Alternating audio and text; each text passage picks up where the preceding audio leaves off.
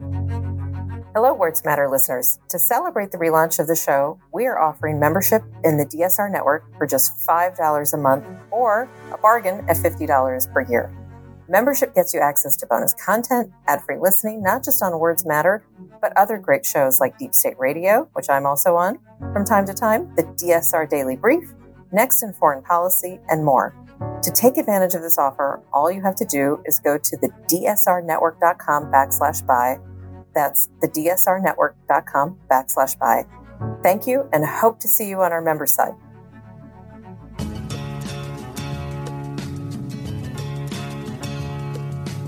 This is Words Matter with Norm Ornstein. Well, these are big things that matter a lot. And Dr. Kavita Patel. So it's a pretty incredible chunk of change. Hello and welcome to Words Matter from the DSR Network.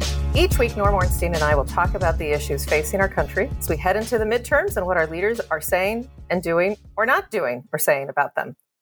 Today, we are honored to be joined by our first inaugural guest. I can't be more excited because we have always, Norm, you and I have been speaking for weeks now about the Inflation Reduction Act and did a previous pod on just trying to break it down so that people kind of who might think that the title is reflective of what's in there are surprised to learn how much is in there. And we couldn't be pleased to have one of your colleagues, someone I look up to and do a lot of reading when he puts out scholarly work, is Dr. Michael Strain. He is the Arthur F. Burns Scholar in Political Economy and Director of Economic Policy Studies at the American Enterprise Institute. The longer people don't know this, the longer your name is at think tanks, the more important you are. So we can go ahead and just assume he's got it all down.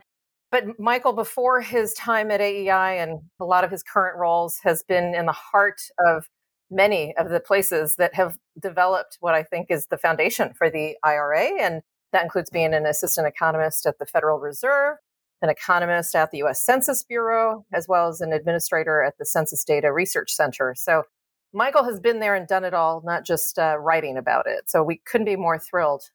Norm, take it away. We are in the week of Labor Day, so it is the perfect time to talk about work and the workforce and where we are. And I'll start with this, Michael. We know we've seen quite remarkable job growth over the last several months, actually defying what a lot of economists and others expected. They thought that we would see a slowing economy and very poor job numbers. And we know that the official unemployment rate is staggeringly low. I'd like you to unpack some of that for us. What can we say about the nature of those job numbers? We know that the low unemployment rate and the fact that we have a whole lot more employers looking for employees than we necessarily have workers looking for jobs. But that doesn't mean that everybody is out there trying to get into the workforce. We also know that we have a lot of people who've decided they don't need to go back to work. If you could just elucidate us and unpack a little bit what these numbers mean, and then we can talk some more about what it means for the future and what these current policies that we're seeing, including the Inflation Reduction Act, imply. Thank you for having me. I didn't know I was the inaugural guest until a few moments ago, so that makes this even more special for me. And of course, I've admired both of you and for years, and obviously Norm have really benefited from having you as a colleague here at AEI. The labor market situation can be summarized pretty easily. We have a very, very, very strong job market. We have a job market in which employers are chasing workers rather than workers chasing employers. And that shows up in all sorts of statistics.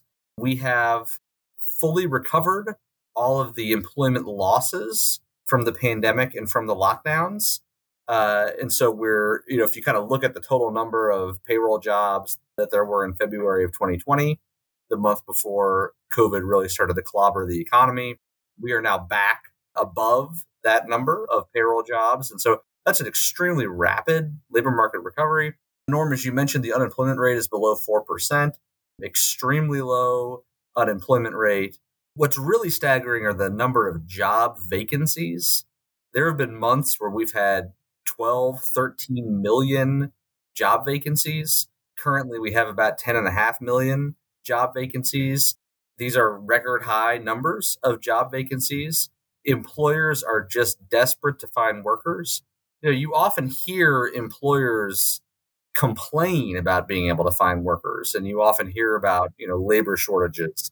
The kind of right knee-jerk reaction to that is to dismiss it as complaining. But that's not the case this time. You're seeing businesses complain about labor shortages, but they're also putting their money where their mouths are. Before the pandemic, average wages were growing at around a 3% annual rate. Now, average wages are growing at above a 5% annual rate, which is a huge increase in wages. You're seeing a reduction in wage inequality.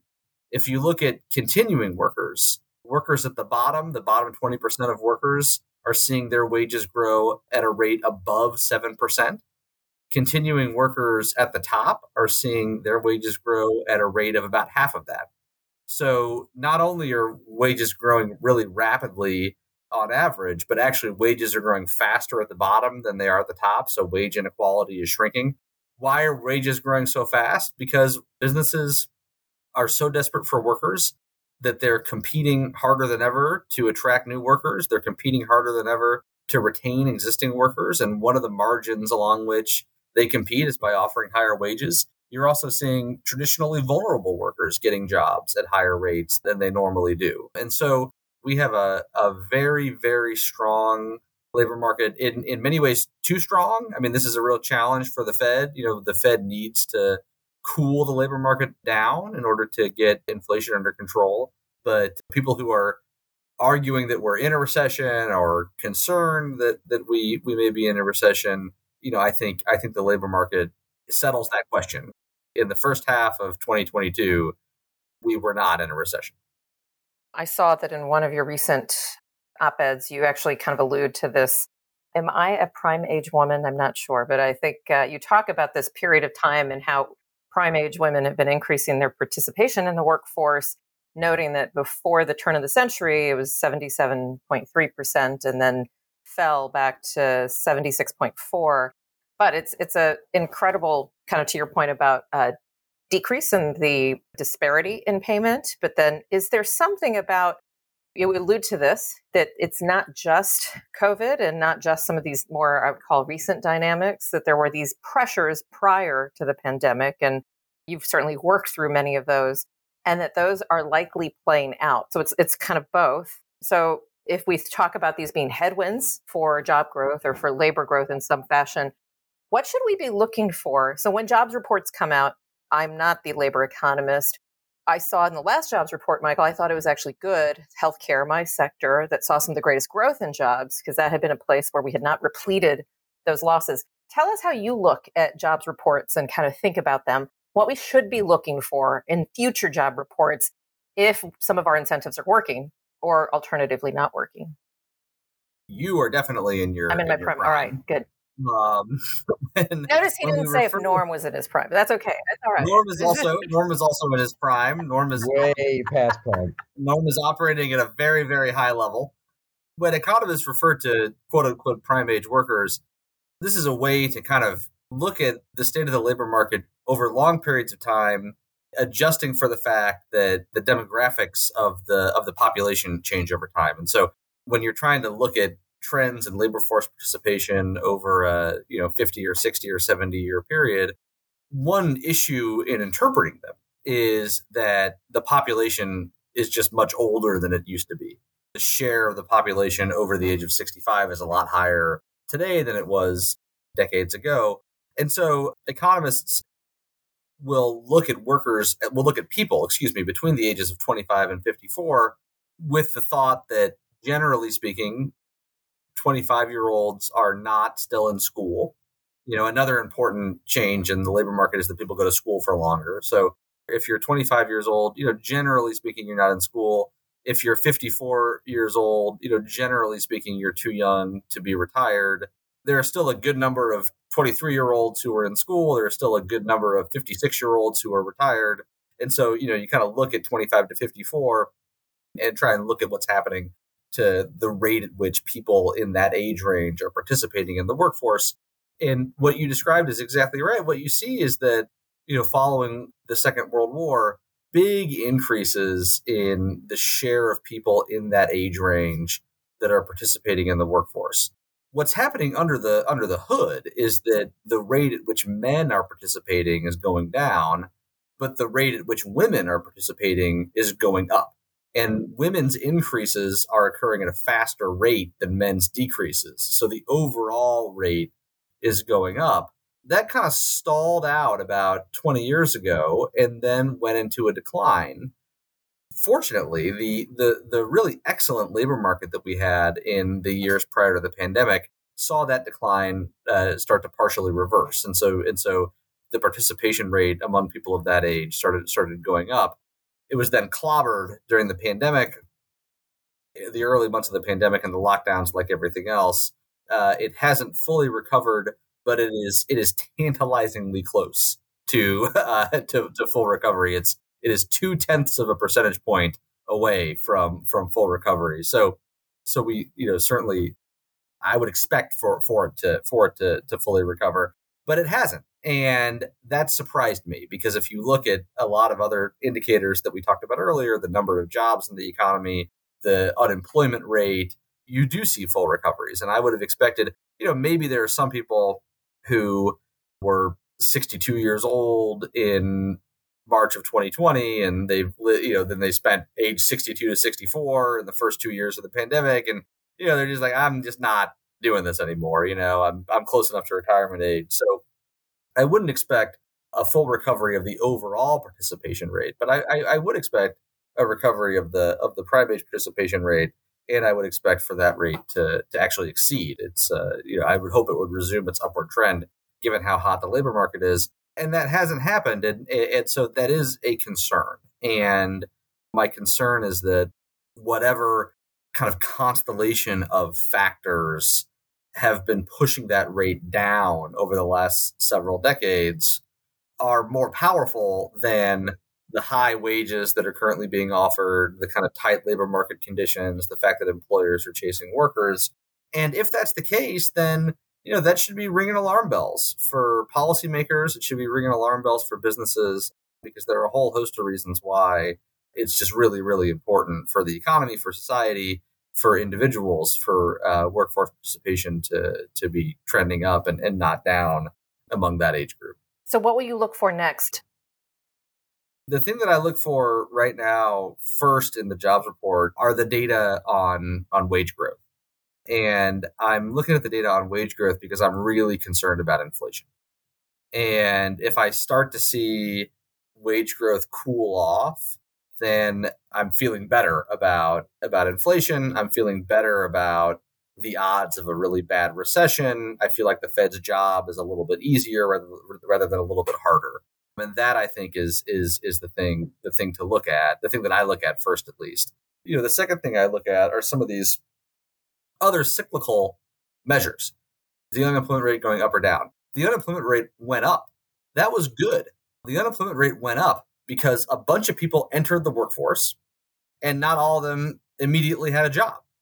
And so that was a situation where it was actually good news that the unemployment rate went up. And then, when I'm kind of looking at these, so I'm interested in these short-term issues. I'm interested in the implications for monetary policy and the Fed, but I'm also interested, as we just talked about, in some of these longer-term trends. And that's when I look at the participation rate and things of that nature, because those longer-term trends were problems before the pandemic. They were problems for many, many years, and there'll be challenges after this current economic period is behind us. Michael, I want to unpack things a little bit more. You said that there are 10 million or so jobs out there that have not been filled. How many of those jobs are service jobs? I mean, you can't drive down any street that I have seen without having the fast food places and the restaurants and hotels and motels all have signs out saying, we need workers, and often $16, $17 an hour, which is striking for these kinds of jobs. How many of them are these kinds of jobs? how many are higher end jobs, white collar jobs, or others that, require significantly more experience or education?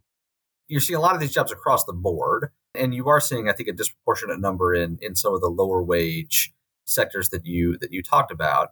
Just to kind of look at what we saw, for example, last month, there are a huge number of job openings in the healthcare sector. About 15% of the job openings that we had last month were in the leisure and hospitality sector. So the kinds of restaurant jobs that you're talking about, that's a big share. About 13% were in accommodation and food services. Big share. You see a big share in retail. About 10% were in retail. And so there's a, the kind of anecdotal experience of, looking at the help wanted signs, I think actually does give you a pretty good insight into what's happening at the economy as a whole. There are two things happening. One is that we just have a lot of consumer demand right now, and that's driving hiring. So people have a lot of money in their pocket from various government stimulus measures, and they want to go to restaurants, they want to go buy stuff at the store. And so you're seeing, restaurants needing to staff up, you're seeing stores needing to staff up. Those are also sectors that lost a lot of jobs in the pandemic. So some of that is just trying to kind of get back to where they were. And so, that kind of cyclical demand component is driving a lot of the job openings. The second thing that's happening is that the economy is different than it was prior to the pandemic as a consequence of the pandemic. So if you look, for example, at employment in childcare centers, it's still way down. If you look at employment in the museum industry, it's still way down. If you look at employment in performing arts venues, it's still way down. Employment in those sectors is down 10, 20% relative to where it was in February of 2020. If instead you look at employment among couriers, it's way up. If you look at employment among warehouse workers, it's way up. Employment for those industries is 20, 30% higher than it was in February of 2020. And so, this just reflects the fact that people are doing things a little differently than they used to. I'm going to the movies way less. I mean, I haven't been to a movie theater. It's not, I'm not nervous about COVID. I have a full travel schedule again, and my kids are in school, and I go to mass every Sunday, and I, eat out in restaurants way more often than I should. But just for whatever reason, like, I'm not going back to the movies. I'm not going back to concerts. Maybe I never will go back at the same rate as I used to. We buy a lot more on Amazon than we used to. And we get a lot more stuff delivered to our home that we used to, would have gone to the store to purchase. We may never go back. 20 years from now, we might still be doing our shopping that way. And so, if millions of people are doing things just a little bit differently, then that adds up throughout the economy. And you kind of get a situation where employment is still way down at museums, and employment is still way down at concert venues, but employment is way up in warehouses, employment is way up for couriers. And so you see a lot of job vacancies in the sectors that are expanding as well. So part of it is just, again, the first part of it is people have more money, they want to go buy stuff. Restaurants need to accommodate that. Retailers need to accommodate that. And then a second component of it is that the economy itself is changing in ways that could significantly outlast the pandemic, and that is leading to job vacancies as well. We've seen these reports in the last week or 10 days, quite extraordinary, of companies making huge investments in manufacturing in the U.S. Battery plants, chip plants, the CHIPS Act, obviously a significant part of this.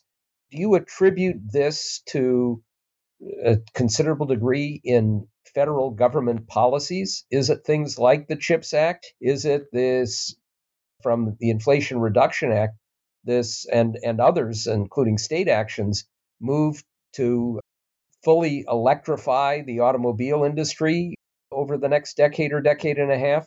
Or are there other things going on? And what are the implications for manufacturing in the U.S.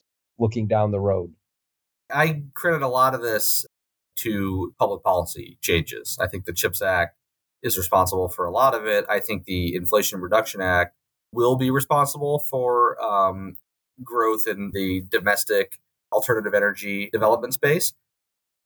This is, of course, set against a backdrop of market activity. And so I think businesses are increasingly wary of having their supply chains run through China. And so what we've seen over the past few years is a reduction in the share of manufacturing imports to the United States from China. We haven't seen that activity relocate to the United States. Instead, we've seen that activity relocate to other nations in Southeast Asia. So Vietnam, for example, has been a big beneficiary of that. We'll probably see an increase in some of that activity being located in Mexico, maybe some in Latin America. But the economics didn't make sense to move a lot of that activity back to the United States until the CHIPS Act, and I think the Inflation Reduction Act will have an impact on that as well. I expect the impact of these bills to be marginal with respect to manufacturing. So certainly, Norm, you see those headlines, and Senator Portman's real happy about the fab being built in Ohio, and is talking about that, and those are significant. And I think the CHIPS Act is a consequential law, but I think market forces will swamp the effect of the CHIPS Act, and so you will see some things like that happening in targeted industries. But I think the kind of trend out of China into Vietnam is going to be a bigger story than shifts out of China and into Ohio or Michigan.